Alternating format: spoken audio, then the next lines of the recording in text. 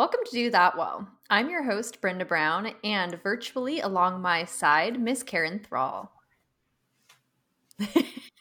Coming in with the disco moves. That's what I got. That was it. That was my dance right there. That's all we get. Maybe in another year's time, we'll get more of your fantastic. Maybe my feet. I'll add some feet to it next time. Okay, well, today on Do That Well, we have something a little different than our normal format. We're doing an episode that is about allyship. And the catalyst for Karen and I to do this episode is the fact that we're currently within Black History Month. And we got to thinking, well, we have this platform that we use to connect with people. So how can we show up as allies during Black History Month? And that got us down this path of wanting to take some time to learn some history that we don't know personally. And as we were on this journey together, all of a sudden, I know for myself, I found myself just inundated with all of this knowledge that I just didn't even know was out there. And it got me thinking like, well, I'm not being a good ally then. I thought I was being a good ally, but I'm not, because look at all of this information that exists that I had no idea was out here. And then the same way. Yeah. Right. And so then we found ourselves thinking, well, okay, this episode can't just be about educating about Black history. This episode just needs to be about this larger conversation and how we can show up as allies. That's what we're going to talk about today. Yeah. In a nutshell. Some of my highlights that has a takeaway for me that I didn't realize until we were studying for this episode. So already I feel a growth, and that posture of learning. It's not for us to be the experts. It's for us to be the students. Like, we don't know. And so we're doing an episode that we know we don't know. Some of the things I noticed that I'm naturally thinking, and I have been for several months, is I love saying my American brothers and sisters. Okay, I love saying my American brothers and sisters. And then I went, oh, wow, that's true to my heart. That inclusivity, including everybody, and everybody's history pages are woven into my history pages. It is our history as Americans, as American brothers and sisters. So the information that I've been gleaning off of and reading about just strengthened that inside me. So that's something that has really come alive in me. And it's like it found me, and I found this part of my voice that I'm really liking. It is Black History Month, yes. But as you said, we aren't coming as experts in this topic. We are coming as learners, as I think we tend to do with most of our material, really. We're lifetime learners. But this particular topic, it's so important that, as an audience members, that for us, this journey is so much about learning. We want to learn, and we want to encourage you all to learn. So before we get into our conversation about allyship, we do still want to share some of what we learned with you all. And Karen, I'm going to ask you to start. Okay. So how it started for me, Brenda was the one, she said, it's Black History Month. Do you want to do an episode? And I was like, yes, absolutely. Yes. And so getting on, researching Google and history makers, but here's what I've noticed about myself. I was drawn to world changers. I found myself, like, if I put a theme over all the people I was looking at, I could summarize them as world changers. They were change. They helped change and develop the United States, and it went beyond their influence, went beyond that. Maybe they're international, they're global. And that really appealed to me. And I didn't know where to start. And so I found myself going, well, who passed in 2020 that I could maybe read about and learn about their lives? That's really recent. And of course, I spent time reading more about Kobe Bryant. He's one of the greatest NBA players of all time. I read some about Chadwick Boseman, who's the captivating award-winning actor who's awesome. And he's also humanitarian. and very community focused. So I got very inspired by him. I read about Charlie Pride, who's a famous world-renowned country music singer, and he marked the history pages of the United States in big ways. Cicely Tyson, 7 generations as an actor and model, seven decades. I mean, 7 decades. Sorry, not generations. 7 decades as an actress and model. Like what? It was just so exciting to learn about, and then that led me to what I would like to share with you all today. And I'm going to quote Chadwick Boseman. And he said this. He said, I got it here on my notes. Purpose is the essential element of you. It is the reason you're on the planet at this particular time in history. Your very existence is wrapped up in the things you're here to fulfill. And I went, see that's a world changer statement. Purpose. That purpose that burns in each one of us. And what I notice consistently, and as I mentioned, what I'm going to be talking about ultimately, this burning passion, desire to use their talent, their voice, their heart, their soul to make the world a better place.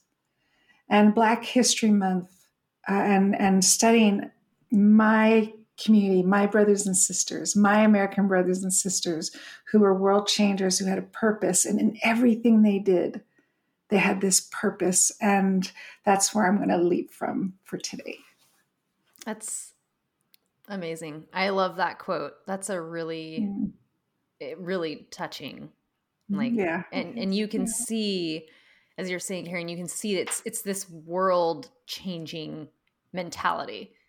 Right? It's really outside of himself and looking at the world at large and how do we better ourselves, like as a community, right? Yes. Yeah. So that's really beautiful.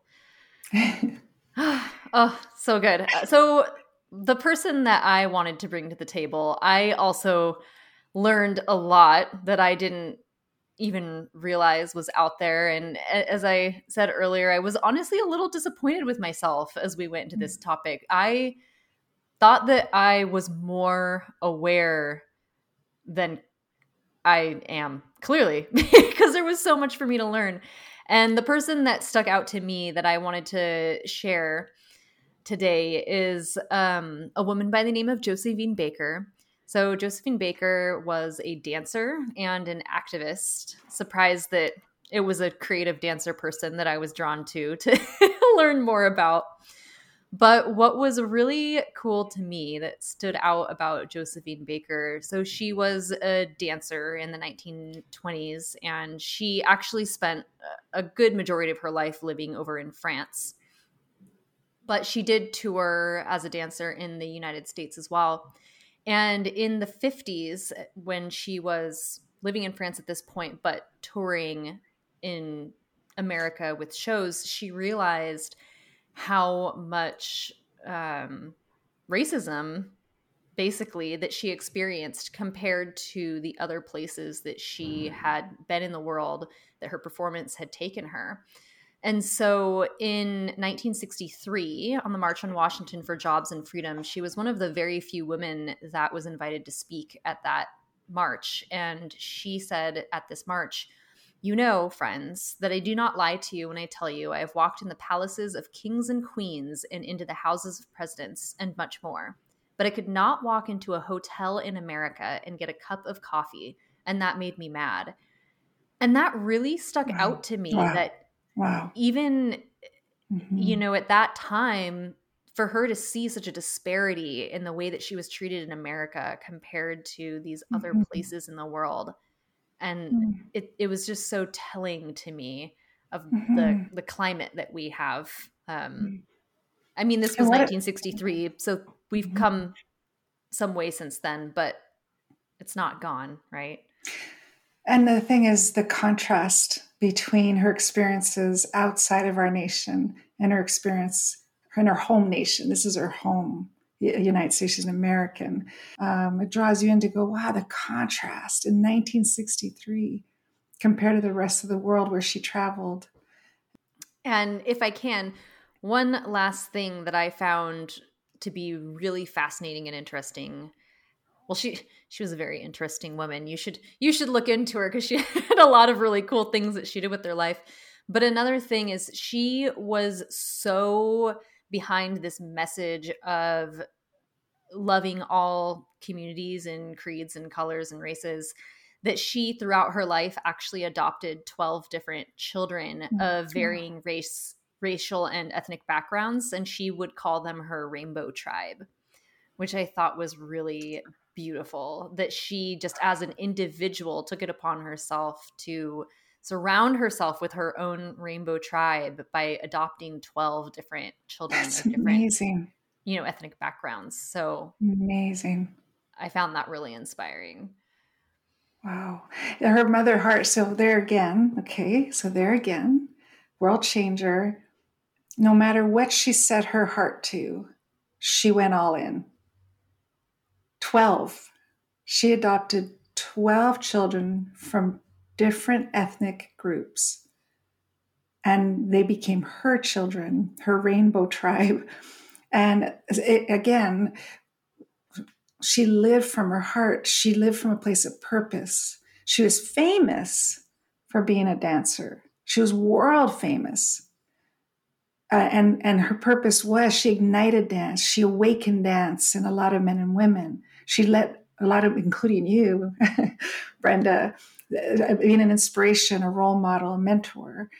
And it didn't stop there. She went beyond that. She went into even herself as a mom. She was like, how can I be a world changing mom? Well, in terms of Josephine Baker, I will actually throw out one more fun fact just because I thought it was interesting. She also was a spy for the French military during World War II because she was in this position where she got to perform for all of these people in high places. If she ever heard things, she would then bring that intel to the French Air Force. So I thought that was pretty cool. She's just a really fascinating woman from our history that I encourage all of you to look into, as well as the people that you named off, Karen, and many more. Yeah, many, I know, countless. Okay, but there it is again. There it is again. She, whatever her heart was in, she was 100% in. And I think as I read these wonderful history pages, there is a cost involved. It's not flippant. There was such a deep, purpose-filled commitment in her life that it led her to become a spy and a mom with 12 children and a world-renowned dancer who dined with kings and queens. You just go like, I don't know anybody today who's got such a broad resume. It just realizes, it makes me want to remind myself that purpose that I want to live by is so much bigger than me, and to keep myself open. And sometimes it's going to cost something. It might cost me something, but look at the impact it has. So that's really cool. At this point, I would like us to segue. Let's segue into our allyship conversation. Okay. Because that is really something that is important to Carrie and I, and we want to make sure we spend some time talking about today. This idea of allyship. So, as I said, for myself, as I started to research into different changers and wave makers and world changers, I found so much more information just about people from other cultures and backgrounds as well. And then I currently live in the Bay Area. I'm in Oakland. And as we were prepping for this episode, I started to learn of these different Asian American hate crimes that are on the rise. So, Asian American hate crimes in general have been on the rise in the last year. That was something that hit a personal nerve for me because my mom is an immigrant. She immigrated from Thailand when she was in her early to mid 20s. And I grew up as somebody that is of mixed race. And all of a sudden, I'm seeing people that I can identify with and remind me of, my mom and my relatives. And it's getting this media attention. even though it's Black History Month, I saw that people were coming in solidarity to be there for the Asian community. And this is actually something that's a little unique because historically, Asian Americans haven't gotten as much media attention as being a part of the fight against racism. I'm sure you've probably heard the name model minority thrown out there when it comes to Asian Americans, and it's very in depth. So we're not going to go all the way there right now, but all of this is to say that it made us realize how important it is for all of us to have an understanding of being a good ally and showing up for people of all different races and cultures, because the ultimate problem that they're all facing in different ways is systemic racism. How do we just come together as a community to combat the ultimate problem? Yeah. That's a big how, obviously. We can't answer this today, right? But we want to start thinking awareness. About it. Yeah. Exactly. And it's bringing something in the back of our mind to the forefront of our mind. And the word allyship, when you brought that word up for us, I was like, that's such a great word. And I'm really glad we're calling the podcast that, allyship. You think of friendship. Friendship is when two friends are in agreement and they form a bond between each other, and they work together, and they're connected. Each other becomes familiar. Each other's strengths become encouragement, and in their weakness, they prop each other up. It's friendship. It's a bond. And so you think of allyship. There's a bond that we all come together. Again, the brothers and sisters, our American brothers and sisters, is the beginning of allyship. It's where we say, I see you and you see me. And we're going to invest in each other, and we're going to build a bond of agreement, between each other. And I think another big thing that really spoke to me this month was I'm seeing past myself. Allyship is when you see past yourself, and you really do look around you, and everybody has an element of intrigue and that connection, inclusivity, belonging. And again, this is a short podcast, but maybe, the people listening, maybe with your friends, maybe I would love to hear if you have any feedback on what allyship means to you, and teach us, people that are listening, or have conversations with your community and let us know so that we can continue learning. But what is allyship truly? And what do we do about it? How do I become better at it? How do I become more knowledgeable of it and more committed to it? It just breaks my heart because there's no rhyme or reason. Like, I did read an article of an elderly man being physically abused, an Asian elderly man in the San Francisco area being physically abused from behind. He was just walking. And you think, what is that? How do we change the current? How do we change the atmosphere? How do we do a 180? How do we practice the absolute opposite of that? I will not harm you from behind, but I will lock arms with you and help you cross the street. Like, how do we do that? And because it's so beautiful, and I just don't know what the first steps are, except maybe what we're doing right now is a first step for us. What I like about what you just said a moment ago, this, how do we take it and turn it around?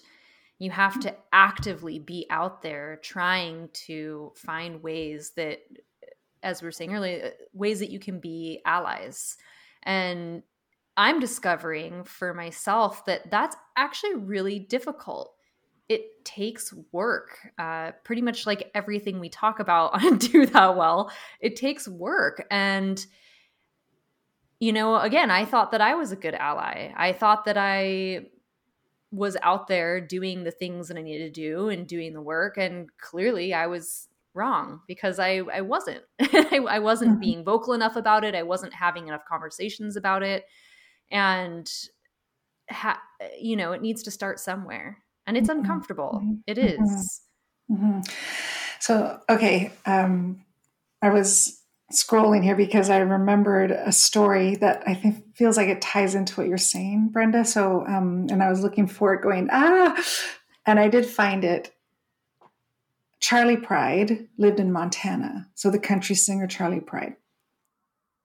And I'm going to just read it because it'll be easier to just read it. In a 1967 interview with the Helena Independent Record, Charlie Pride's wife, Rosine Pride, commented that the family encountered minor racism in Montana, citing an incident where they were refused service in a restaurant and another time when a realtor refused to show them a home.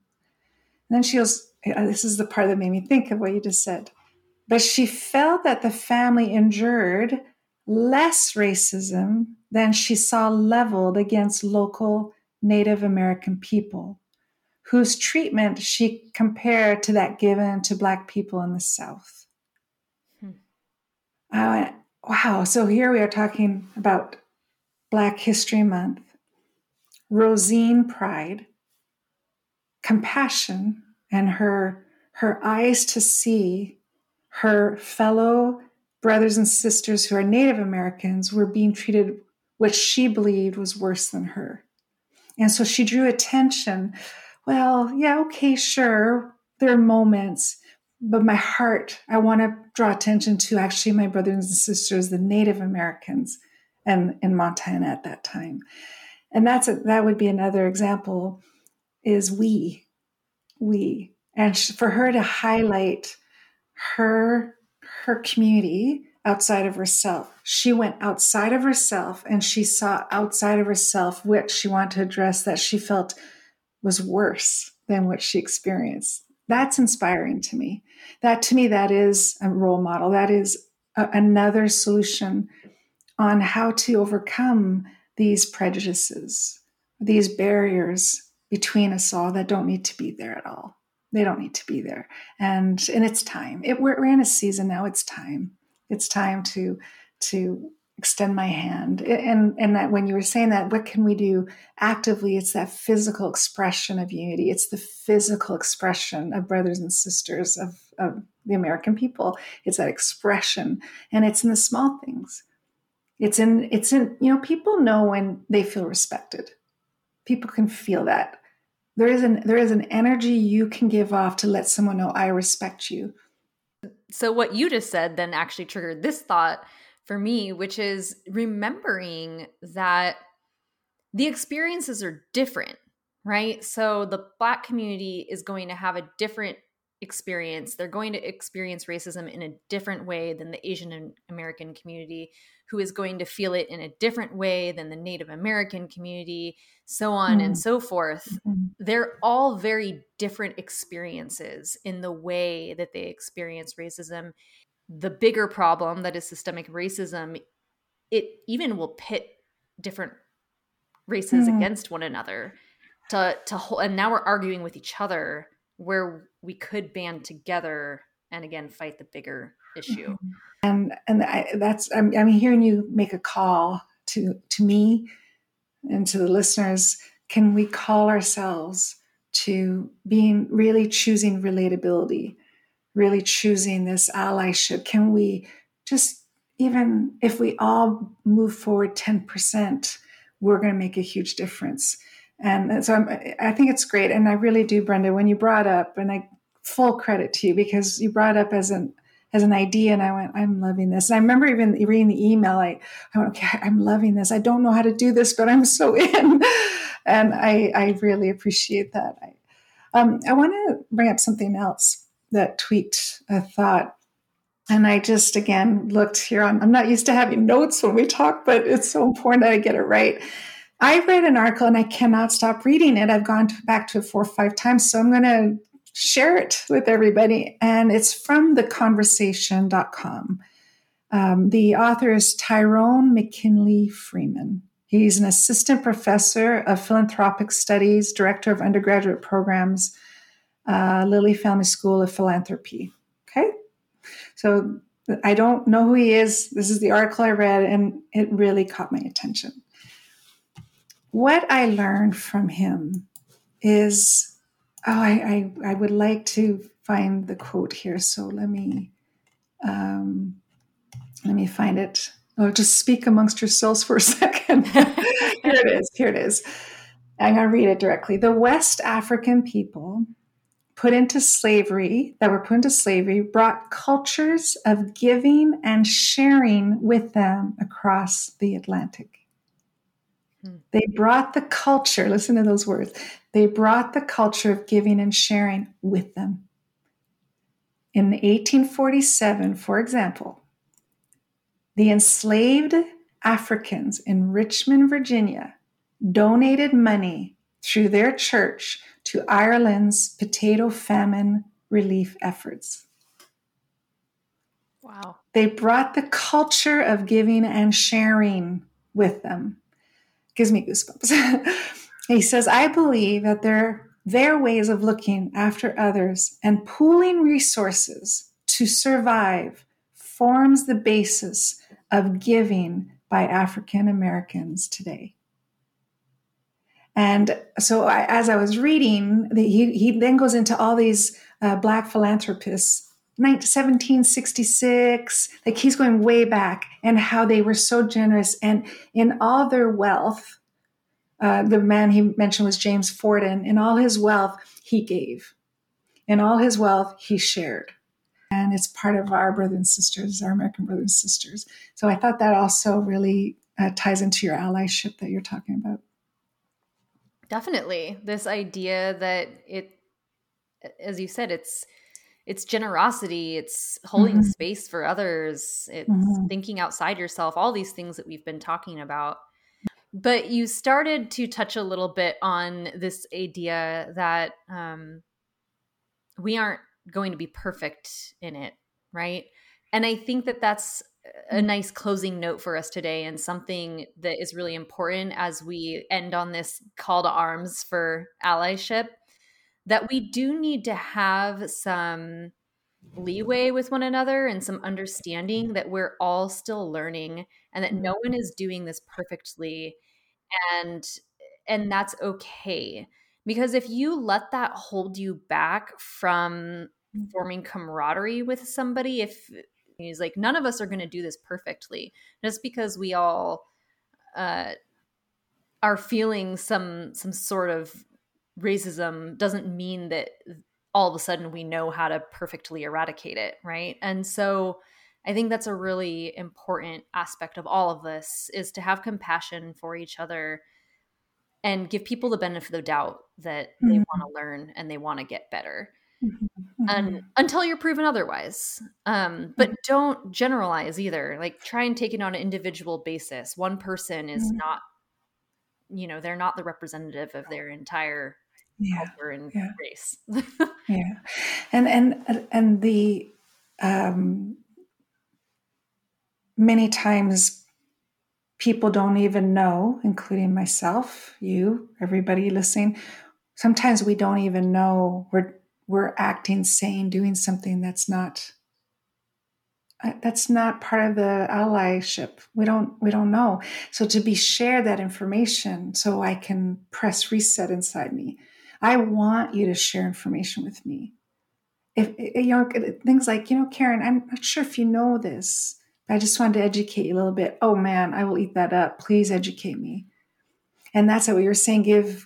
I would love the benefit of the doubt, because especially in this season, I am on board.